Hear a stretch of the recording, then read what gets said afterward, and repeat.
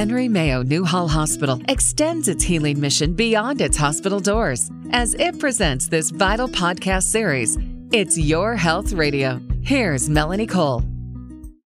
With so many cancer myths and urban legends out there, it really can be confusing as to what to believe. Here to debunk cancer myths while sharing cancer facts that matter is my guest, Dr. Mei-Ling Tao. Dr. Mei-Ling Tao, she's a board-certified radiation oncologist and a member of the medical staff at Henry Mayo Newhall Hospital. Dr. Tao, what a great topic. So let's start with, I think one of the most common things is God forbid, is cancer always a death sentence? Which cancers today, in your expertise, are seen as more readily treated? So cancer is definitely not a death statement. In fact, one of the pleasurable things I'm able to do on a regular basis is tell people that my intent is to cure them from their cancer, and that the probability of cure is quite high. So the two most common cancers that you see in men separately and then women separately are prostate and breast cancer. If you take all collectively, actually, lung cancer is more common if you take both the male and female population together. But the interesting thing is that for the more serious cancers like lung cancer, the incidence has actually been decreasing over the years. So not only has the incidence been decreasing, the actual cure rate as well has been progressively increasing over the last, let's say, 10 to 15 years. And for the more common ones, as I mentioned earlier, prostate and breast, because we tend to detect them at such an early rate for patients who are either early stage or what we call stage 1 disease, the cure rate is incredibly high, approaching greater than 90%. So that's the kind of good news I'm often able to deliver to patients when they first come to the office.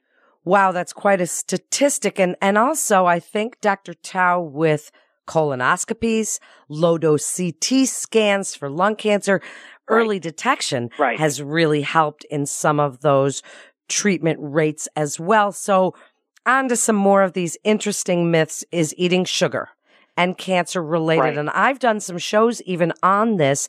And what about artificial sweeteners? What do you know about this? So there's a fallacy out there that if we eat a lot of carbohydrates or more simple sugars, that's going to drive cancer or cancer progression if you already have a cancer diagnosis. And the truth is, the basic fuel for any cell, which of course is mostly healthy cells in your body, is glucose.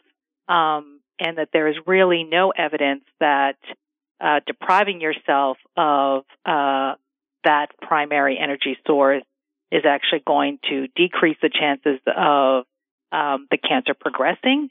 And the challenge is that if one is extreme about their diet, particularly if someone already has a cancer diagnosis and is struggling with maintaining their weight because of some of the treatment side effects, that you end up starving some of the healthier cells.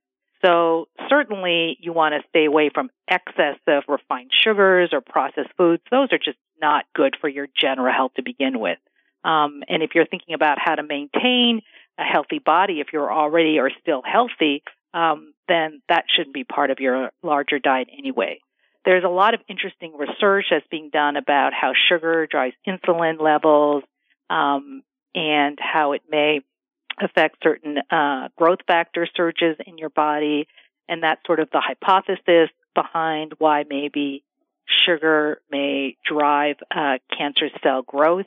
But that's not really been borne out when we look at actually human studies and look at the outcomes for how sugar directly affects cancer progression or even cancer development. Indirectly, if you have, let's say, a high sugar diet, and particularly a refined sugar, processed sugar diet, you're going to tend to be more overweight.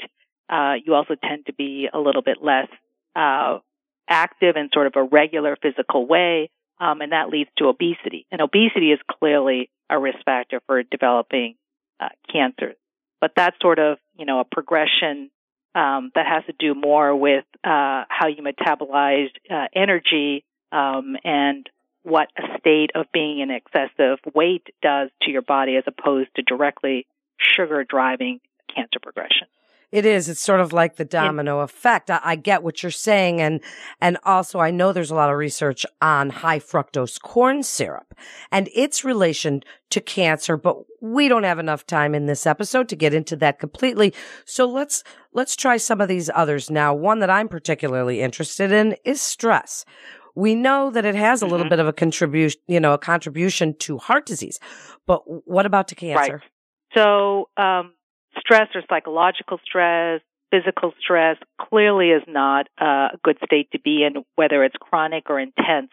And there's a lot of evidence that it clearly contributes to your general health and many sort of medical issues like digestive problems, urinary problems, your immune system. It affects your ability to fight off infection or even be more likely to get an infection like a viral bacterial infection. Certainly affects your ability to sleep, depression, anxiety, all of things, of course, are related to your general health. But stress being a direct cause, if you will, meaning there are causal link between that phenomenon and actual cancer development, there's actually very, very poor links, and certainly no convincing scientific data that that's a direct contributor to developing cancer. Clearly, there are a lot of indirect reasons why that may be related to cancer. So, for example, if someone is chronically stressed, it's been shown that at least certain behaviors that we know are risky in terms of a higher likelihood of developing cancer. For example, people are more likely to overeat, and so the obesity issue, as I raised earlier, they're more likely to smoke, they may be more likely to drink alcohol, and all of those are well known to increase cancer risk. But in terms of a direct cause of cancer, that has been that there's really essentially no convincing information in large population studies to show that to be the case. So thank you for that answer. Makes me feel a little bit better. So I have so many questions for you, Dr. Tao. Can a mammogram or a biopsy cause cancer to spread? There were books written about this. People were concerned. Tell us about that. So I think the concern first we'll just speak about mammograms, as you said, causing cancer. So there's a general, and really now it's become kind of a public health announcement that if you're a healthy person, you want to be judicious about how you expose yourself to X-rays. So there's a lot of fear about, let's say, dental X-rays or X-rays being done for even, chest X-rays or things like that. Mammograms is also an exposure to X-rays. And so if there's no real medical purpose or screening purpose for an entity that could potentially be life-threatening and that is relatively common in a population, then one shouldn't willy-nilly expose themselves to X-rays. There should be some real purpose behind doing that.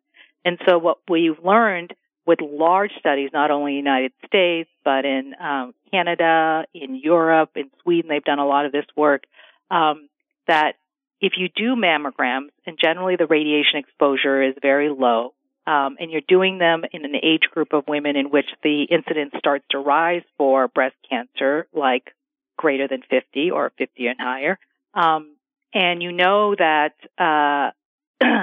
early pickup, as we discussed earlier, will lead to a much, much curable cancer, that in the whole scope of things, that little bit of exposure, which of course leads to the fear of inducing a cancer, is going to be far outweighed by the benefit of detecting a relatively common cancer in an early stage that's highly, highly curable. So, the principle of, yes, we want to reduce our exposure to X-rays in general, I like to think about it as we want to reduce our exposure to X-rays when not done for any real purpose or any benefit other than just sort of curiosity or worry or anxiety, just to kind of placate us that, we don't see anything on X-ray for a problem, or, just again, willy-nilly exposure.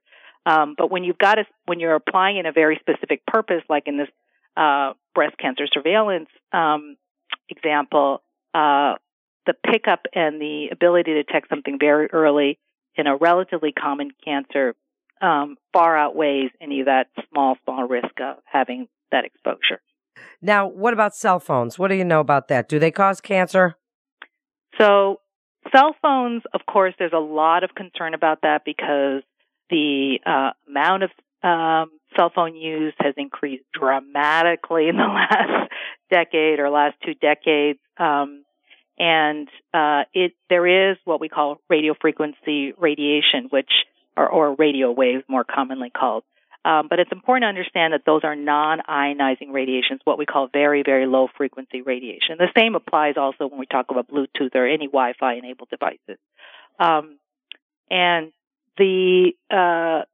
Because cell phones are so ubiquitous and there is this, quote, exposure of some kind of radio wave, there's been this concern that maybe we're actually doing harm to ourselves. Well, I think it's first important to remember that cancer, unless we're talking about a hereditary situation, is caused by a sporadic genetic mutation. And generally speaking, when we talk about radiation, whether causing that, we're talking about ionizing radiation that causes the damage to the genes. So when you talk about very low frequency radiation, which is non-ionizing, the mechanistic process for even developing the mutation, which leads to cancer, isn't even there as a baseline.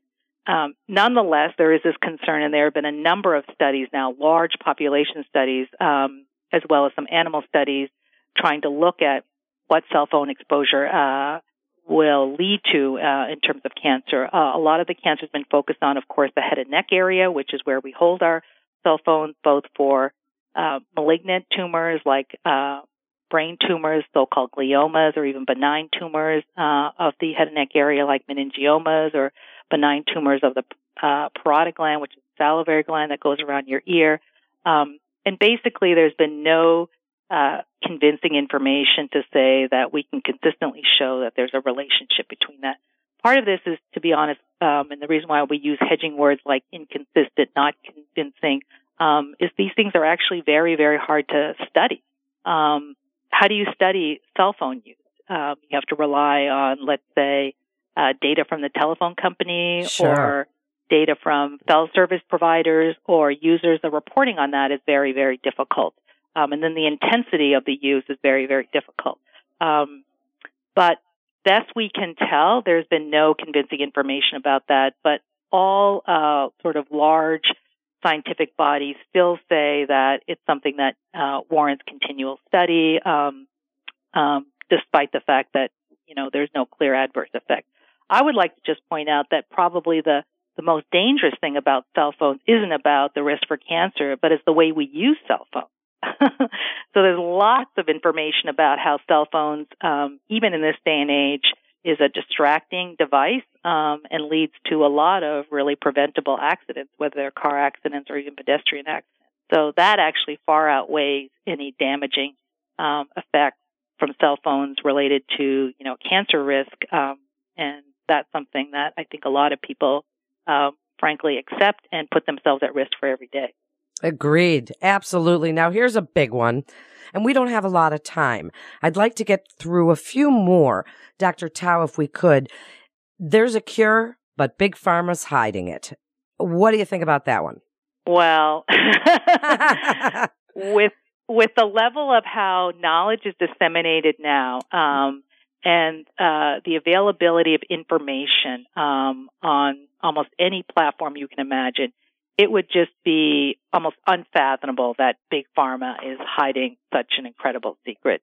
And so I think, we all are a little bit of skeptics in the world. I mean, I think, the society kind of creates that. But there really is no big secret out there. The other challenge with the quote, the cure for cancer is that cancer isn't a single diagnosis. The way people develop certain kinds of cancers, even though I said that generally speaking it occurs because of a mutation that sporadically occurs as opposed to inherited, although that in a small percentage of patients does occur, the kind of mutation, the way the mutation occurs, how the mutation leads to cancer, the manifestation of the cancer, how that cancer is responsive to different agents, whether you're talking about drug therapy like chemotherapy or more targeted therapies or even immunotherapy or surgery or radiation, is so specific to that cancer. It's not possible that there will actually be a single cure for all of, the big C or cancer. So it's a lot more complex than that. There's no way that anyone could be the holder and hence the denier of, the one answer to this whole The one answer, the magic pill that we're all looking for. Last question, Dr. Tao. Does a positive attitude really help with cancer treatments? You are a radiation oncologist. You see people going through treatments and therapy every day. Does it help when they are hopeful or spiritual or have a great support system? Give us your best advice about positive attitude going through these type of treatments. I think what having a positive attitude really leads to is how you experience the whole event, as opposed to necessarily, is it going to make you more likely to survive your breast cancer or your prostate cancer, whatever kind of potentially deadly cancer. If you have a more positive attitude, you're more likely to seek out support. You're more likely to have social connections. You're less likely to experience depression and anxiety. That may indirectly lead to you also taking better care of yourself, meaning attending to certain things that are related to you being able to get through some of the side effects of the treatment, potentially leading to you having less delays in your treatment, which we know can directly impact the curability of your cancer. So there may be some indirect things that have to do with you being able to get through the experience or the treatment process in a way that adheres to all the protocols. But it, in terms of the attitude specifically directly impacting your cancer outcome, there's less of that. But we all know as we're going through anything, if we experience something in a better way, so essentially our quality of life, that's as meaningful or as impactful as, let's say, a foreshortened or a longer period of life. So that's what I see, is that people are able to handle the experience or tolerate the treatment consequences much better than if they have a poor attitude. Thank you so much for clearing up some of those myths and busting up some of those misconceptions. People have so many, and we could have gone through about 40 questions here, Dr. Tao. There's just so many, so we'd love to have you on again to clear up some more of them, and thank you again for joining us today. And that wraps up another episode of It's Your Health Radio with Henry Mayo Newhall Hospital. Head on over to our website at henrymayo.com for more information and to get connected with one of our providers.